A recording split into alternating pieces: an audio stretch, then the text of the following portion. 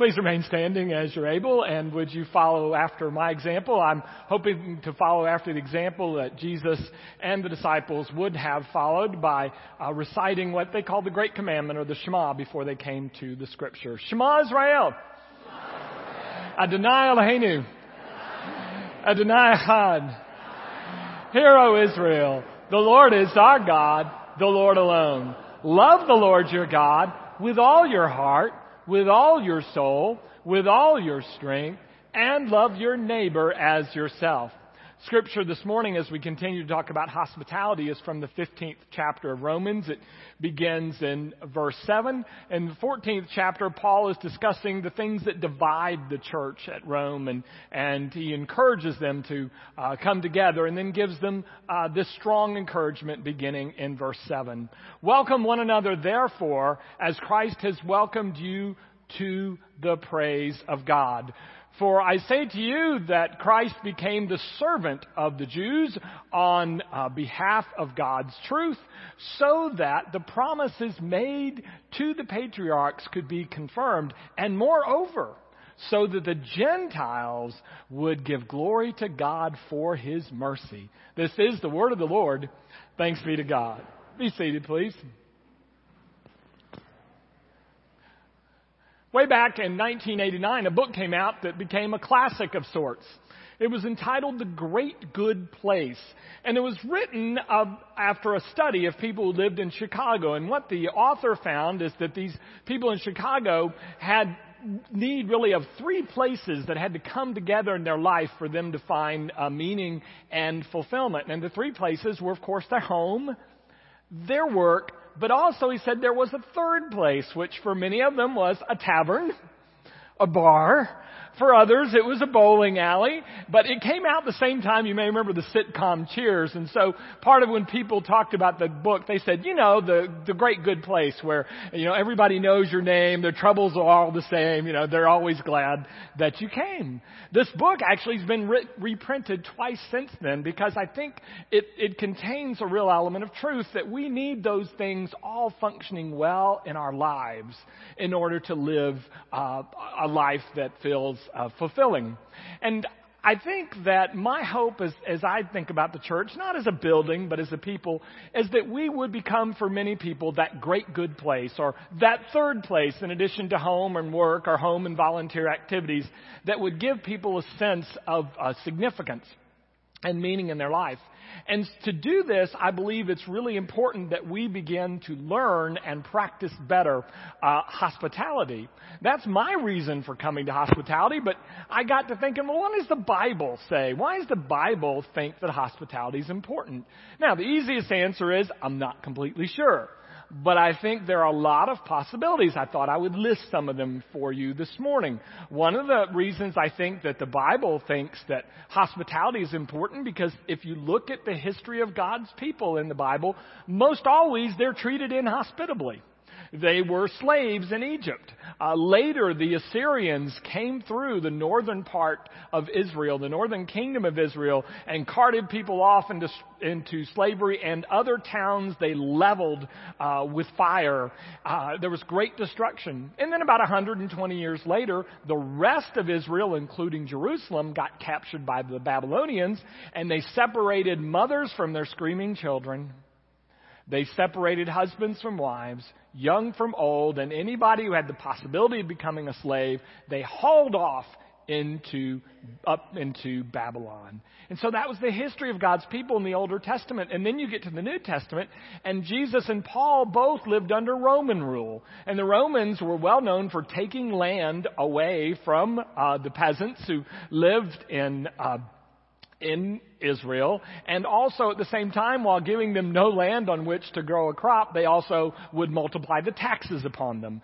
And so they treated them most inhospitably. And so I think the Bible knows that's been the record of God's people and doesn't want God's people to inflict that on others. I think there are other reasons as well. One is, if you're familiar with Israel, the land of the Bible, the land of the Gospels, one of the things you might know is that Israel is 80% desert, and are what we might even call wilderness. And the fact of the matter is, in the wilderness or in the desert, you can get overheated. You can get confused, you can get thirsty, you can get hungry, you can be set upon by people who know the territory while you don't, and they can take advantage of you, so you need shelter and protection. Quite honestly, you simply don't survive in the desert without hospitality and help from other people. Now, next week we're going to meet Abraham, and when we meet Abraham, he's going to be sitting in the front of his tent. And probably one of the reasons Abraham is sitting in the front of his tent is that he's a desert person, and he knows to be on the lookout for those who are in need. You just can't live in the desert without hospitality. So maybe that's why the Bible talks about it. Or maybe the Bible talks about it because there are so many stories in the Bible about the power of hospitality to change a life. We have hospitality stories each Sunday, and one of the things you'll notice is that people get affected positively when others extend hospitality to them. And it's no different in the Bible. Moses is on the run. He's a murderer. He's a fugitive from justice. He escapes into the desert in a place called Midian. He is taken in by a family with whom he spends the next 40 years and strengthened, and now with a family, he goes back to Egypt to lead his people to freedom, but the hospitality makes a difference for him. When the people of Israel are trying to move into the promised land, they come up against a big obstacle, and it's a fortified city of Jericho. So they send spies to spy out Jericho, and the only reason the spies live is because of the hospitality of a prostitute named Rahab, who takes them in, hides them, and protects them until they can get to safety. Without her hospitality, they don't live. And then we get to the New Testament, and we come to a young man named Timothy. And Timothy is half Jew and he's half Greek, which means both the Jews and the Greeks don't like him.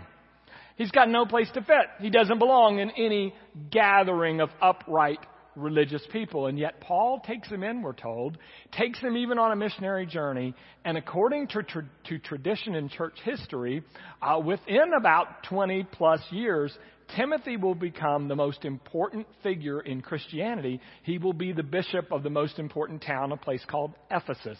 And so this hospitality turns Timothy's life around. So maybe that's why the Bible talks about hospitality. It knows the difference it makes in the lives of people. Or maybe the Bible's just more pragmatic than that.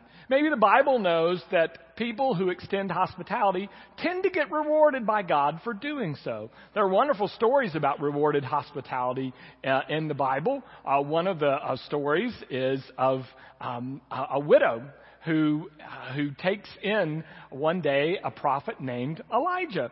And she and her son are about to sit down and eat the Last Supper. And I mean, literally the Last Supper for them, their last meal, because they've got no other food. And so Elijah comes and asks them for food, and they said, well, we were just ready to sit down to eat, and then we're going to die. And what she meant was, we don't know where the next meal is coming from, and it hasn't showed up. So we figure this is it.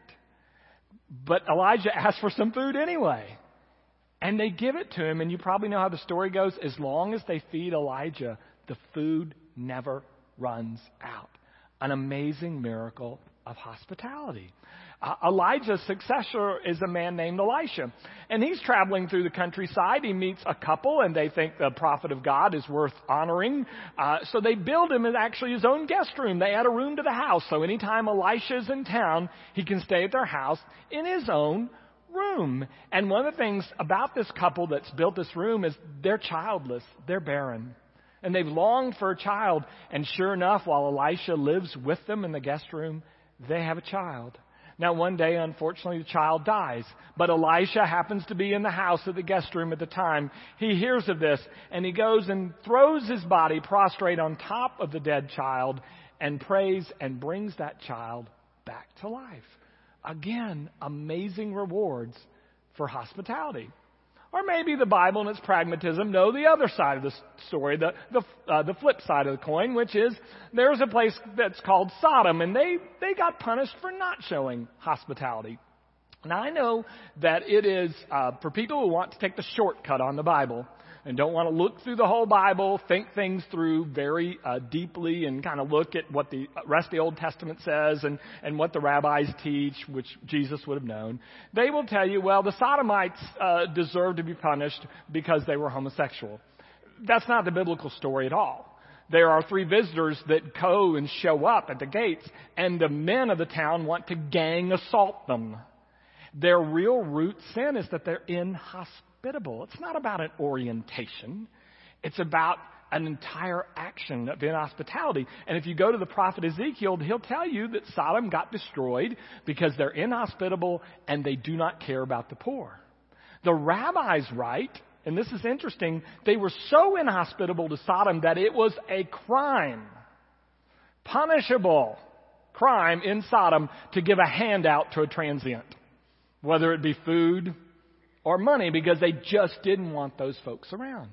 And how did Sodom get rewarded for their inhospitality? The town gets destroyed. Maybe the Bible knows that. Or maybe the Bible just knows this, that perhaps the best indicator of a person's faith walk with God is the extent of their hospitality or inhospitality to other people. Maybe the Bible knows that's the truest measurement of where you are in your walk with God in the community. I told some of you this quote because it really disturbed me. I learned it about a year ago. There was a wonderful activist who became a Christian. Her name was Dorothy Day. Did a lot of work in the Chicago area with the poor. But she once said this after she became a Christian. She said, "I only love God as much as the person I love the least." I only love God as much as the person I love the least. She's saying, you want to measure your faith? You want to measure your love? What about the people you don't care about? That will be the height and depth of the love that you have for God. So maybe the Bible knows that. But here's the deal. I don't know which of those it is. Here's the only thing I know with certainty. It ain't any of those for Paul. That's not the reason he gives. He writes Romans 14 and 15, and he wants the people of Rome to get together. People of Rome have some problems. They got a number of problems, almost like the people of Corinth. Now, one of the things you need to know real quickly is a lot of us were taught in Bible studies that Rome is like Romans letters, Paul's great theological masterpiece. Paul is going to write logically in such a way that you will understand everything he believes. Maybe, but I doubt it. More than likely, Paul's letter to Rome is just like his letter to Corinth. He's writing to a church he knows something about. He's going to visit them because he's never been there before. So he writes about his beliefs so they'll know something about him.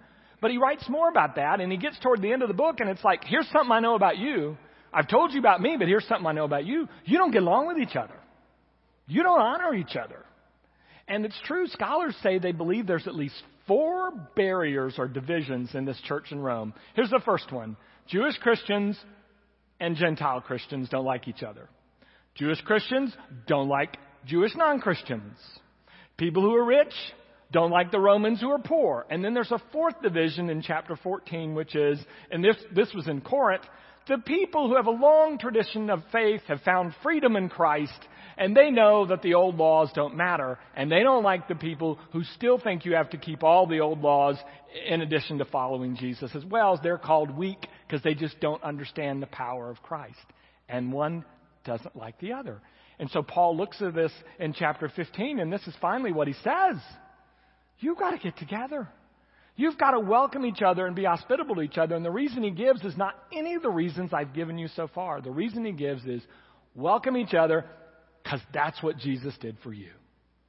And we get this picture that Audrey talked about this morning on the cross where the arms of Christ are open to embrace.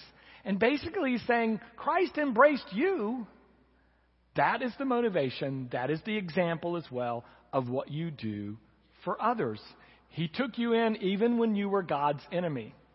Paul's very clear in Romans that Christ died for us. Anybody know this verse? While we were yet sinners, that was it. We were living apart from God in ways that God didn't approve, and that's the very moment. Christ didn't say, if y'all get together, I might get up there. Might do something about this. No, as you were, where you were, he opened and embraced. And Paul said that's the motivation. That's what we do. It's not because we agree on everything, but because that's what Christ did for us. See, a lot of people in our day preach tolerance, and I don't think tolerance is a bad thing, but tolerance is often based on the fact, everything's kind of relative. We're each the blind man and the elephant, and none of us has the whole truth, and so we're all feeling around, let's be considerate of others. Maybe, but that's not what Paul said. The reason that you embrace another person in engagement has nothing to do with truth, has nothing to do with whether you think their opinion is plausible or not. It has everything to do with one thing. That's what Jesus did for you. So you do it for others. Let me make a few suggestions before I stop about what I see in Paul's letter to the Romans to help me understand what hospitality looks like. The first thing is this. I think Paul's very clear that hospitality means you overlook the differences between you as a starting point. In hospitality, our starting point is we accentuate the differences between us. And Paul would have known as a Jew, because it's a concept that goes back to Genesis, that our father and mother are Adam and Eve, and so all of us are the same. We have more that unite us than divides us. And then as a Christian, he would have known, and we also have all been God's enemies. We've worked in ways that were opposed to God. And so he says, let's start there with what we have in common. And so we overlook the differences and we look at the common things we have as human beings as the basis for getting together. I love what John Claypool once said. He said that when we're looking at someone, we need to learn to look beyond them, beyond what they show us in the front, because there's so much more. All of us have a past. All of us have things that we're dealing with, and we need to try to understand what's going on in people. Miroslav Volf is a wonderful theologian, and Volf came out of Bosnia-Herzegovina, ethnic cleansing, the whole thing, more than 20 years ago. And he wrote a book, and one of the things about reconciliation and hospitality, one of the things he said is that hospitality must precede judgment.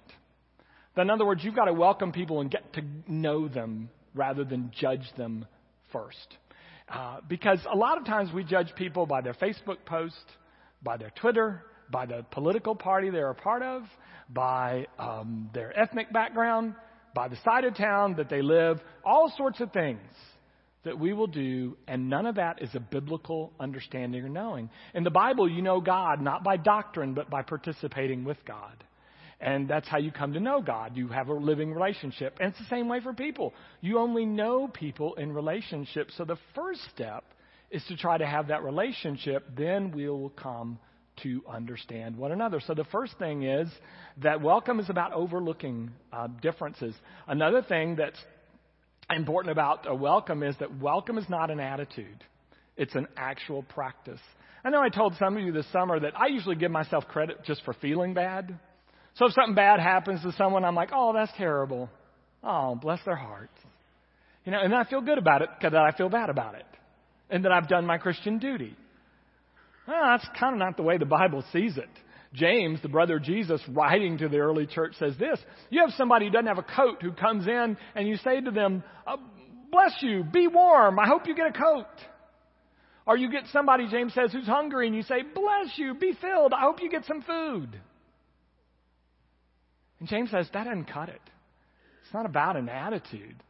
It's about a practice. And I think it'll be... and the specific practice we believe Paul has in mind in Rome is this, that they gather for meals, just like the Corinthians. And so people, based on their division, are excluding other people from their table at the meal, if not excluding them altogether. Have you ever invited somebody over for dinner? It's an intimate act, and usually you trust them or you want to get to know them more or you already have something in common. I mean, meals are important. They make a difference. So Paul's giving them a concrete act of something they could do, not just a general feel-good attitude to have toward other people.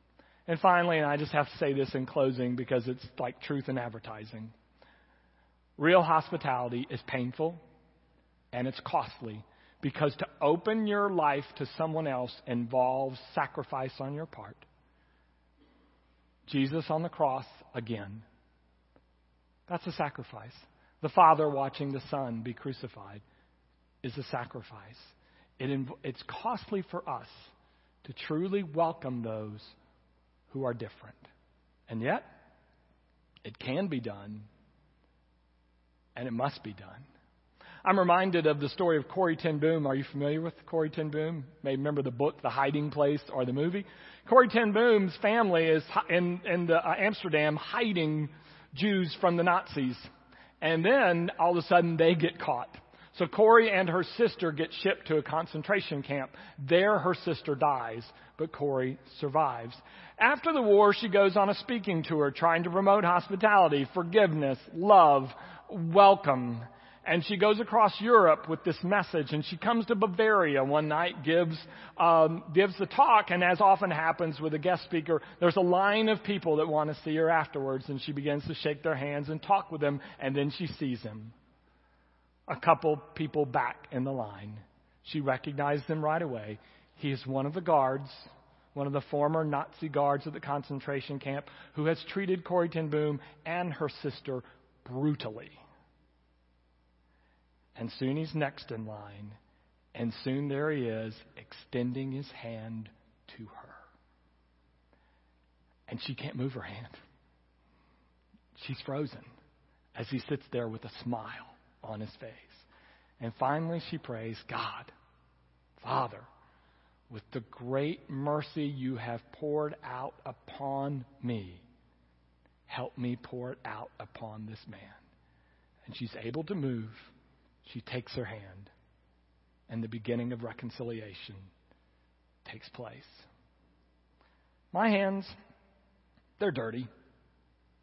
They're stained with things done and things left undone. But this I know, that on the cross, Christ took my dirty and stained hand and clasped it within his. And I know that I can do no less.